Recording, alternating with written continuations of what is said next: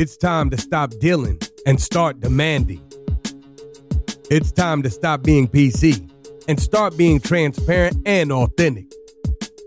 It's time to get real. Prepare yourself. It's time for Crazy and the King.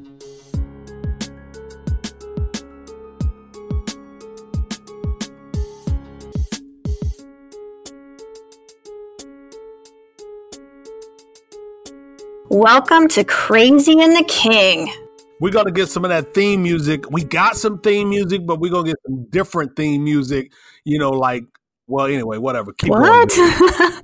We're going to do something. We still kind of new at it. I mean, the bottom line is we can, continue to spice up our show. We got new listeners and all that other good stuff. So anyway, give us through the summer. Julie and I are going to work it out. Yeah, it's only episode 7, right? That's right. Only 7. So what you been up to, Tor? So let me see. I saw my man when I was in Nashville on yesterday. I was down at the Sherm Talent conference, and so I'm reflecting on the incredible day that I had, and your guy Chad hollers out my name. Oh, my man. Okay. That's right, your Chad. So like literally it was so well timed. I had just had a dinner with some of the attendees from my event. We talked all things D&I. I had mentioned the Chad and Cheese show while we were at that dinner, and of course plugged Crazy and the King. And so needless to say, he hollered my name. He had me feeling like a Nashville rock star, a Nashville country music rock star. Ooh, I don't know about that. Well, So needless to say, Monday was a good day over in Nashville. So I'm pretty pumped about that. Nice. So listen, it was good. Yeah, it was good. Everything's cool. How about you? Yeah, well, I have to tell you that I loved the Kool-Aid back torn look that you had. The T-shirt with the blazer. That was hopping. That looked awesome. Yeah, and let me tell you, Julie, I couldn't get a great shot of it, but the front of the shirt said Love, Love. My guy Tony from Paradox AI sent me a few of those shirts. Nice. I promised that I would rock it because I do every presentation with some tribute towards love, and so it just worked perfectly for me. Well, it looked great. It was probably the first time I've seen you out of a suit. Thank you. On stage, so I dig it. Thank you. So I'm actually live here in Dallas, Texas. Just popped in for the National Diversity Council's annual conference. Pretty pumped up because we're exhibiting, but even more excited because President Obama is the keynote speaker on Thursday. And I'm just going to tell you that I have VIP seats for that. I have no idea what it means, but I have them. VIP seats with no phone, no recording device, no cameras, no nothing. No selfie stick. Yeah, no selfie stick, but you will be in the room, and I know it's going to be electrifying. And it's going to be awesome. It's the lineup here is stellar. And if you're around and you're listening, come see us. We'll be exhibiting in the exhibit hall, and then I'll be the crazy lady in front at the VIP section. And I'll make sure that I connect you with Kimberly Jones from Kelton Legend. She's actually speaking at the event. She may actually be speaking on Wednesday, but I'll make sure that I connect the two of you together. Nice. Definitely looking forward to seeing Carmen Jones here, too. She's speaking as well. Awesome. So you ready to hop into it, this first story? Yeah, let's do it. Take it away. Awesome. So got a lot of good news stories on the show today. And this one is especially satisfying for me, I think. So United Airlines added gender non-binary options to their ticketing system. In the last week or so, they're actually the first airline to implement non-binary options for their customers. So stop and give a quick applaud to United Airlines for being heavy first adopters. And so it's interesting because this is such a unique set of transitions that we're going through as a country where gender is much more fluid and less defined than certainly my generation or any generation prior has been with really Gen Z and Gen Y. But what I think is really cool with the way that United Airlines, or maybe not really cool, but really smart for United Airlines, is that I think they recognize that state ID laws, federal ID laws are changing, and that X non-binary option is going to be on people's driver's license and potentially people's passports eventually. And so how are they going to manage that? But to be first adopters and really jump on board with this as a customer solution. So let me ask you a question, Julie. Are you saying that when I'm purchasing my ticket, if I go to their website, it's going to be there in the drop down? Is it going to be in other places? For instance, if I call customer service, are they going to perhaps ask a question as to how I'd like to be identified? Has it gone that far, or did you find out that information? And that's a really good question. It's going to be tied to your profile. So I have a United Airlines frequent flyer account. So if I identify as male, female, undisclosed, and unspecified, which is the X, I thought that was a little weird. But at that point, you can choose your gender and the associates will identify you as that. I would say there might be some training issues if you're not a UA kind of airlines or frequent flyer number. So that'll be interesting to kind of watch how customer service manages that. But they've actually done some really great work with some organizations like the Korver Project out of New York and some other training organizations to make sure that they're working with their customers, with their customer-facing employees and their other employees to make sure that they're using proper pronouns, addressing people based on their user profile. So it's a really important step for non-binary inclusion. One organization they've worked with in particular called the Korver Project, which I just mentioned. I've got a special place in my heart. My son, and I think you know this, Torin, is gay. And when he was just coming out and still adjusting to all of the kind of changes with making that decision public, he actually utilized the Korver Project a few times. So they're a fantastic organization that provides mental health and crisis intervention to the LGBTQ community.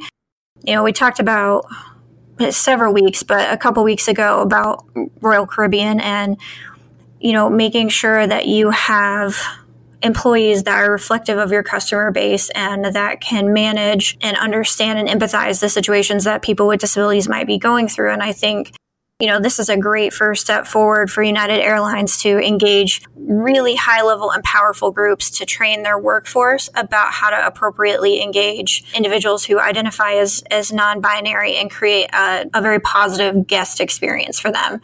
Yeah, no, I think I agree with you. And again, because of where we are, an extremely sensitive time, depending on who you ask, we are most certainly going through a shift in our country and what people are willing to accept socially, what people are speaking up about socially, positions that organizations are taking. I absolutely applaud United in this, and I suspect that what they will see in the months and the years to come is not necessarily a drop in business, but a continued growth in business. As long as they are not, infringing upon customers, and this is really not an infringement, but continuing to do a great job of providing a high degree of customer service, I don't see this right here as being an issue whatsoever. Yeah, and I mean, just think about if you have an ID that has an X on it, and that's your gender marker.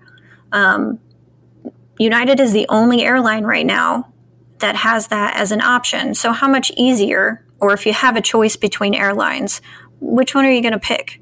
You're going to pick the one that identifies you, identifies with you, that lets you fly being who you are, and without having to take extra steps or jump through extra hoops just to get on a damn plane, right? It's going to be interesting to see how long it takes for the other airlines to follow suit, if they do decide to follow suit. Be interested. Yeah, it sounds like the big players, American, Southwest, Delta, at least the big American players, said, that they are going to follow suit, but they don't really have a timeline. And I think it's just, this is one diversity and inclusion and customer strategy that really has to be so thoughtfully put together, because there are so many interactions, especially with airlines, where your identity has to be confirmed, and to make sure that you're getting that right through every step of the process. I mean, that's going to take some work. And I was really surprised because that the airlines universally could put in place non-binary gender markers just came out from some of the international and American trade unions in the last couple of weeks. So for United to be out in front already is pretty damn impressive. Well, but again, you are perhaps looking at it a little bit differently than I do,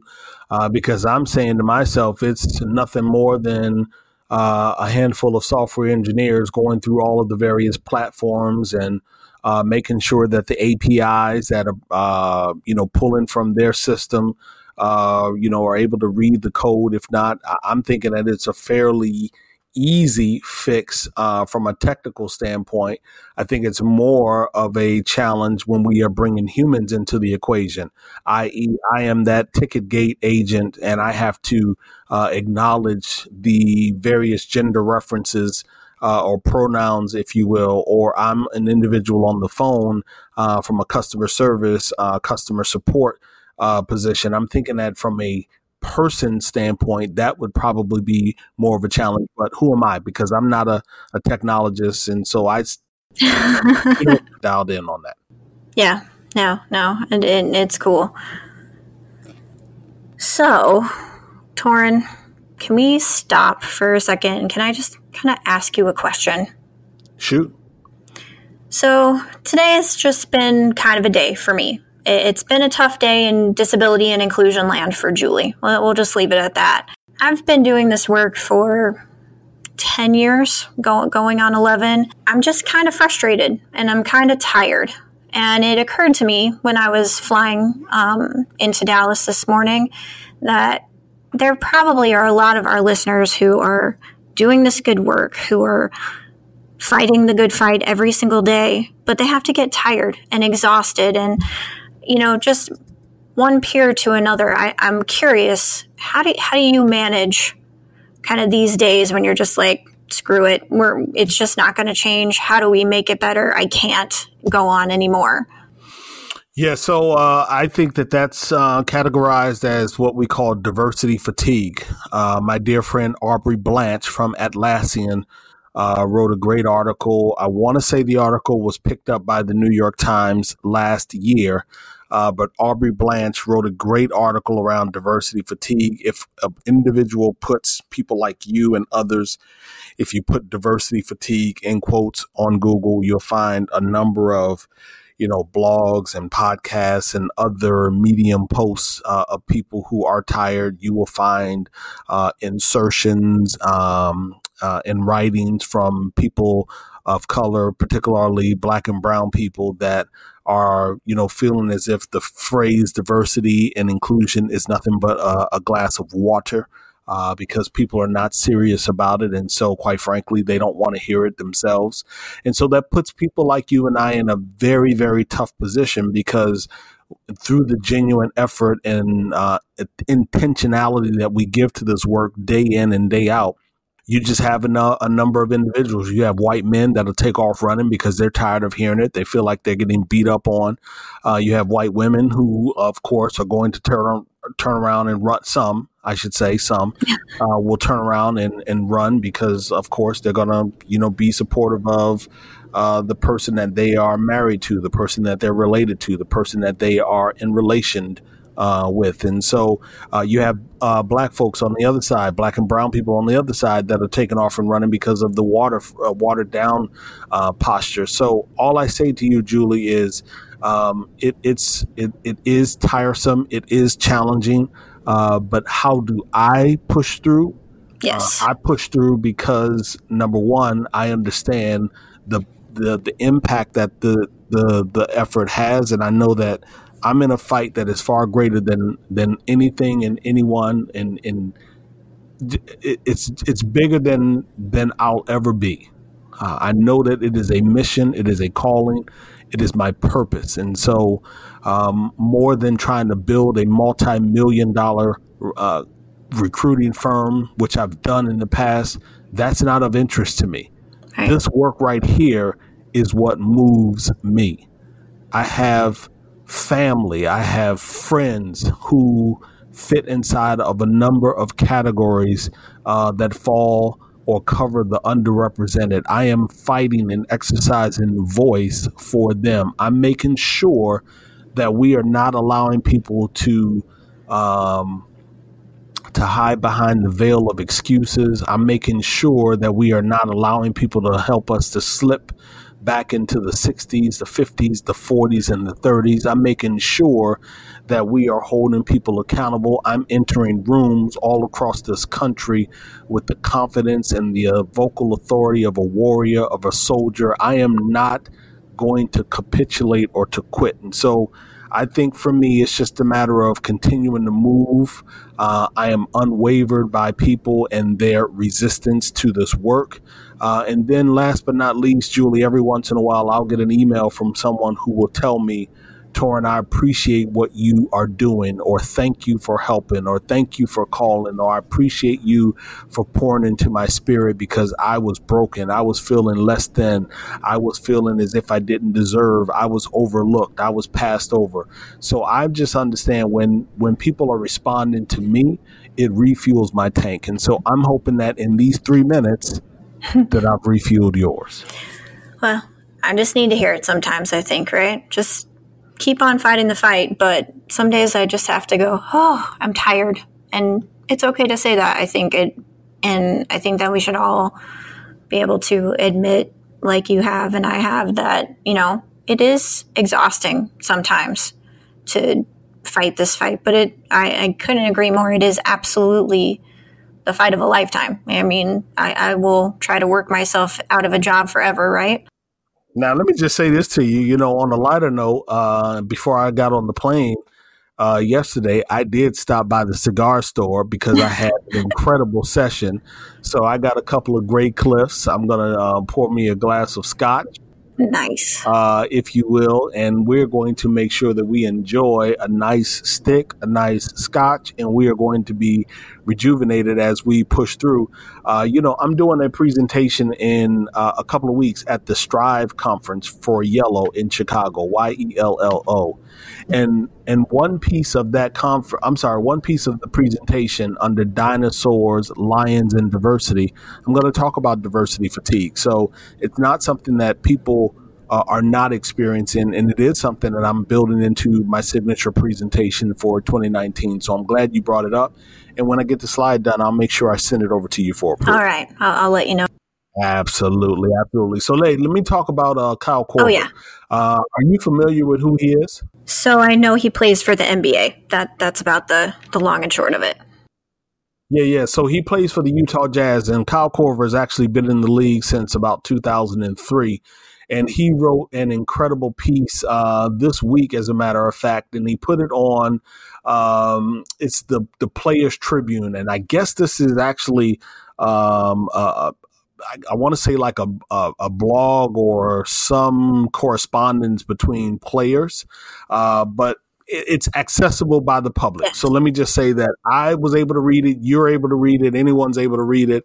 And the piece is titled Privileged by Kyle Korver, Korver. And what I love about the name is because when you hear the word privileged, you begin to automatically associate that with groups of people. It may be the wealthy, or it may be the folks in a particular zip code, or it could be people in a particular area of the country. It could be a country itself. But oftentimes when we hear the word privilege and we associate white privilege to it, then we exactly know who is being referred to. And so he titled his piece Privileged. And the piece, Julie, it goes into an event that happened back in 2015 when one of his teammates, Thabo Cephalosha, in 2015, had an encounter with the New York Police Department. And so in 2015, this evening, 1, 2 in the morning, something like that, whatever it was, I don't exactly know what happened, but Thabo got into an altercation with the New York Police Department, and the police department actually ended up breaking his leg and arresting him outside of a New York City nightclub. Now, mind you, they broke his leg during the time of playoffs. Oh, so they arrested the guy and they ended his season. All of the charges were dropped. I want to just put that at the top, just in case a person tunes out of the podcast now because they think that I'm, picking on the police or something of that sort. All of the charges on Thabo were dropped. Here's what's important. What Kyle did in this article and what many individuals need to do is he showed you what allyship looks like. He showed you what bias looks like. He showed you what speaking out against racism looks like. What he did was he dropped the 3-pointer from his keyboard. Hell yeah, I did. That's exactly what he did. And so he wrote an incredible article that unfolds the events of that evening. And then it gets real good because he talks about the next morning when he heard about what happened to Thabo. He didn't immediately defer to, I hope that he's all right. What happened? This must have been a mistake. He didn't go to that. He immediately went to what was Thabo doing out and what did he do? What did he do to bring this upon himself? And I won't go into the entire story, but I want to just highlight a few quotes that I thought were powerful. One of those quotes says, and I believe it's the responsibility of anyone on the privileged end of those inequalities to help make things right. So if you don't want to know anything about me outside of basketball, then listen, I get it. But if you do want to know something, know that I believe that. Know that about me. It is the responsibility of anyone on the privileged end of those inequalities to help make things right. Listen, for me, Julie, this is not a shame share. This is really a call on the truth, and the truth has really been avoided for far too long. Racism is institutionalized, and as a result of such, it is baked into a very fond appreciation for inequity, for stereotypes that happen to be detrimental in building community, family, and the workplace. And so I really, really appreciated Kyle Korver for writing this piece. I appreciated him so much that I sent him a tweet thanking him and letting him know that I'm going to be reaching out to his team because I want him to come on my show and I want to invite him to a D&I dinner that I'm doing later this year. Nice. I read this, and actually I was reading it on the plane over again, and it helped a little bit with my fatigue, to be honest, because it was such a transparent conversation. I mean, it almost read like an internal monologue in some places. It was incredibly transparent to the point where, he could get some criticism for it.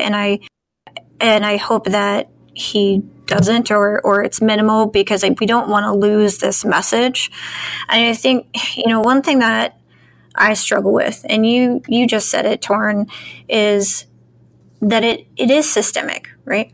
Racism is systemic. And I know that, and I can see it.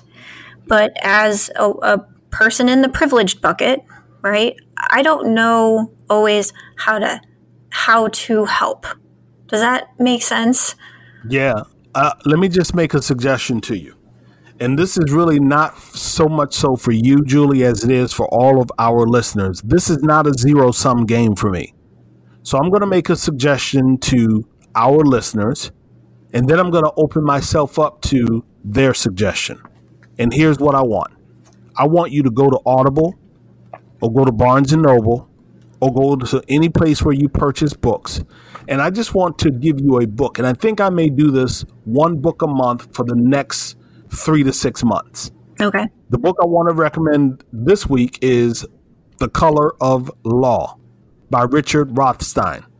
Guarantee that if you read the book, then you will understand why so many different things have happened and how some of those things around institutional racism, around public policy, around how Black and brown people show up, how they are not necessarily allowed to show up, and how our government has undergirded a variety of of laws and actions that have really disenfranchised Black and brown people for an extremely long period of time. So much so that the effects of that participation, that sanctioning by our federal government, is still present today. The Color of Law by Richard Rothstein. And what I suggest is you read the book, but I'm open to our listeners. I'll read anything that you want me to read as it relates to history, as it relates to moving this message forward. I am open to reading and learning in ways that are even beyond my comprehension. I'm open to that. This is not a zero-sum game. But again, you got to understand and be willing to explore. You got to be curious, and you got to be curious for the truth. I mean, I love the book suggestion. I actually put it in my Audible cart while we were talking and recording. Note. One book that I actually just picked up about a week and a half ago was, or is by an author named Nell Irvin Painter, and it's called A History of White People, which sounds counterintuitive to read in terms of understanding diversity and inclusion better, but it really is a history of how race and class became defined as early as the Greek civilization all the way up to the start of state-sponsored racism in our own country. I feel like, I'll let you guys know in a few weeks if I get through it because it's a pretty heavy tome, but that understanding kind of even more of that history is going to help me to better understand and stop some of those thoughts like that Kyle had, because I understand from the beginning how race was created by a group of people to enhance their place of superiority in the food chain, so to speak, and how it really doesn't have the same subscriptions that we've applied to it for, hundreds and thousands of years. So I'll check out yours. I'll let you know how mine is. And I'll check out yours as well. So one thing, or well, two things that really stood out to me in this article. One I've been working on for about the last 6 months, and I really appreciated what he said about not being silent.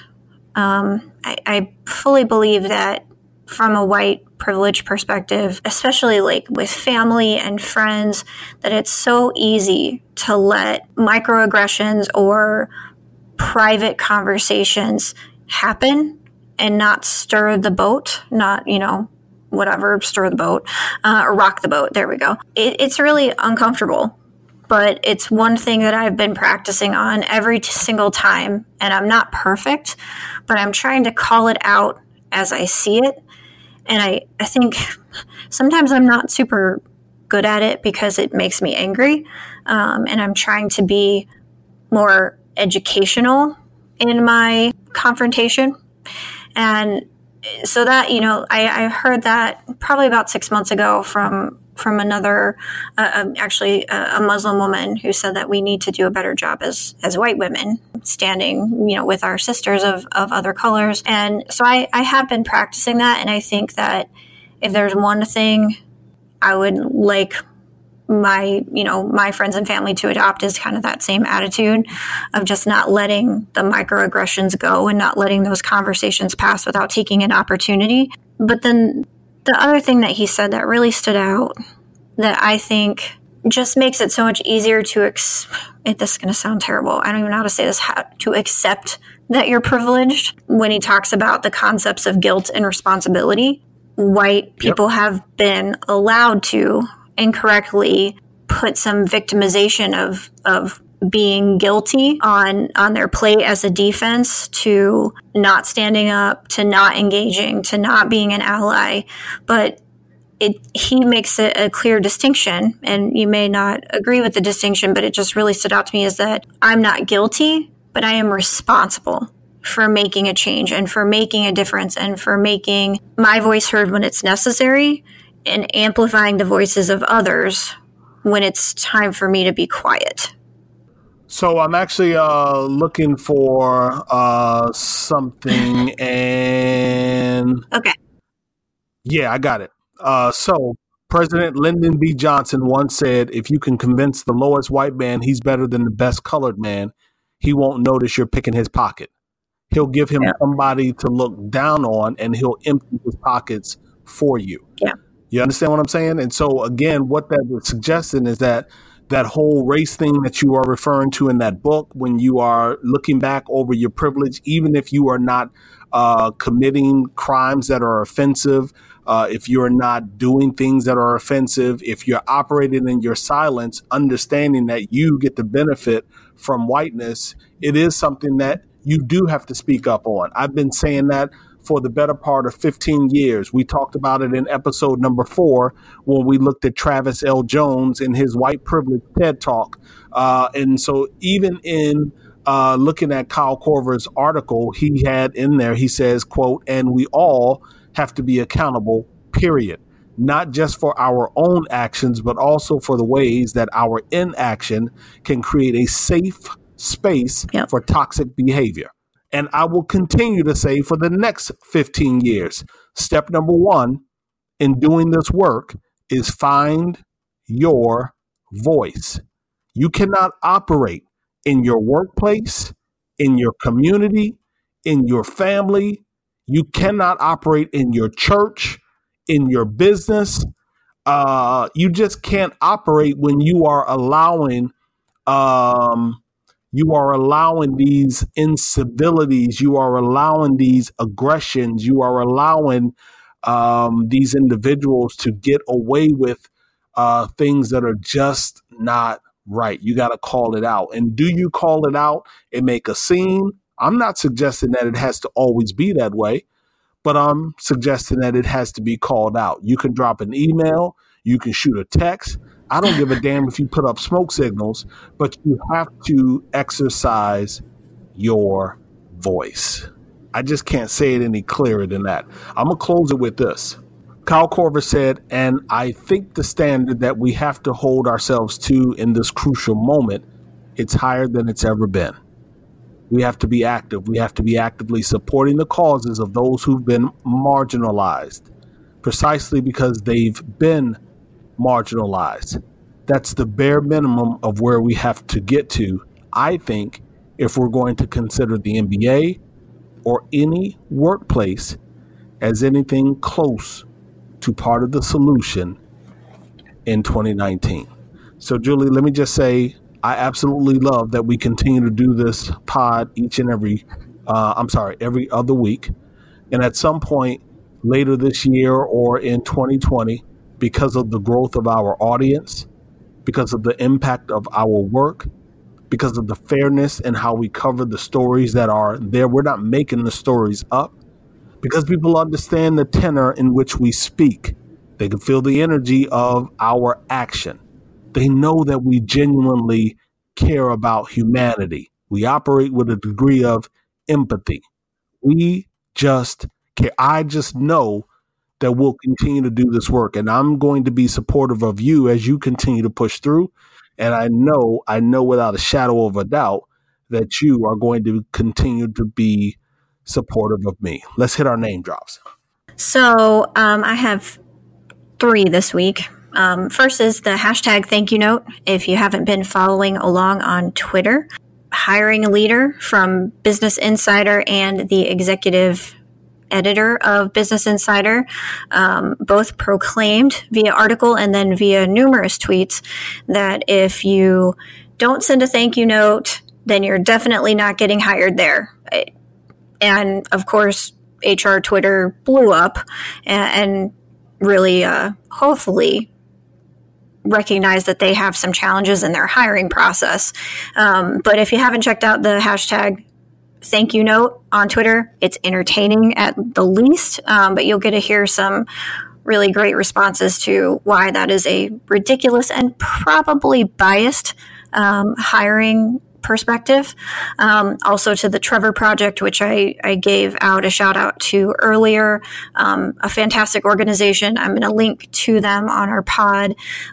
If you know someone who is LGBTQ and just needs someone else to talk to in their space, these guys do the best work, and I commend them and support them in every way that I can. Thanks for talking to my kid sometimes when he needed it. And finally to Katrina Kibben, who presented at SHRM Talent yesterday on pay diversity and pay equity, and has been on fire on Twitter over the last maybe 2 or 3 weeks, talking about panels that have only men. She's getting some shit for it, but she's absolutely right. And I just love that she's out there fighting the good fight for all of us. So how about you? Yeah, so name drops for me, Shayna and Natalie from Appeal Sciences, Megan Shekels from Capital Impact, Brent Anjali, Kelly Joe, Katie, Natalie, Jonathan Heckert from Interg down in Louisiana,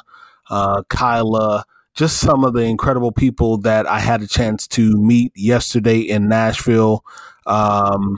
Also, or that they spent some time with me. We had a private dinner discussing all things D&I. So I just wanted to shout them out. Nice. Awesome. So what do you got going on for the next couple weeks? So, again, I want to just thank the folks over at SHRM Talent Conference for having me on the agenda. Next year when I come back, main stage, let's make that happen. I'm looking forward to Yellow Strive event May 1st and 2nd up in Chicago. If you have not gotten your ticket, go to yellow.co/strive-conference, something like that. Find it. You can find it. We'll put it on the you're pod. fine. You smart enough. Y'all will find it. Actually, looking forward to doing that. And then catch me this week on Sirius XM channel 126, Sunday afternoon, 1 p.m. I'm going to be talking to Mr. Richard Bronson of 70 Million Jobs. If you're not familiar with Richard Bronson or 70 Million Jobs, think Wolf of Wall Street. But this time he's got a different bite. So make sure you tune in. Awesome. So I'm going to be enjoying the next few days at National Diversity Council's conference. I have a webinar with Hudson Mann on Monday about the pay gap, not the sexiest topic, but super important. And then next week I'm headed to a Recruitment Marketing Leadership Summit in Chicago, which is put on with Smashfly and TA Tech. And then just from there, a couple of weeks to heading to Lisbon, Portugal for TA Tech Europe. All right. Well, look, good people. It's been another episode for Julie and I with Crazy and the King. I want to just leave you with privilege is something that we should all be conscious of. And so if you are conscious of privilege, then I want you equally as conscious of finding your voice. Have an awesome week. We're Ghost. See ya.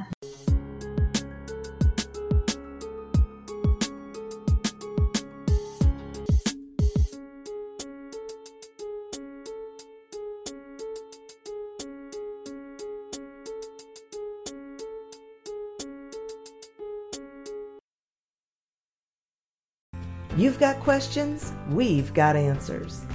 Business leadership, ownership, and sales can be challenging. Tune into the Accelerate Your Business Growth podcast to learn from the world's experts. Join me, your host, Diane Helbig, as I chat with people who have expertise in various areas of business. You'll enjoy the lively conversations that are focused on providing you with the ideas, tips, and suggestions you need to realize greater success. Get what you need for your business when you need it from the people who have the answers.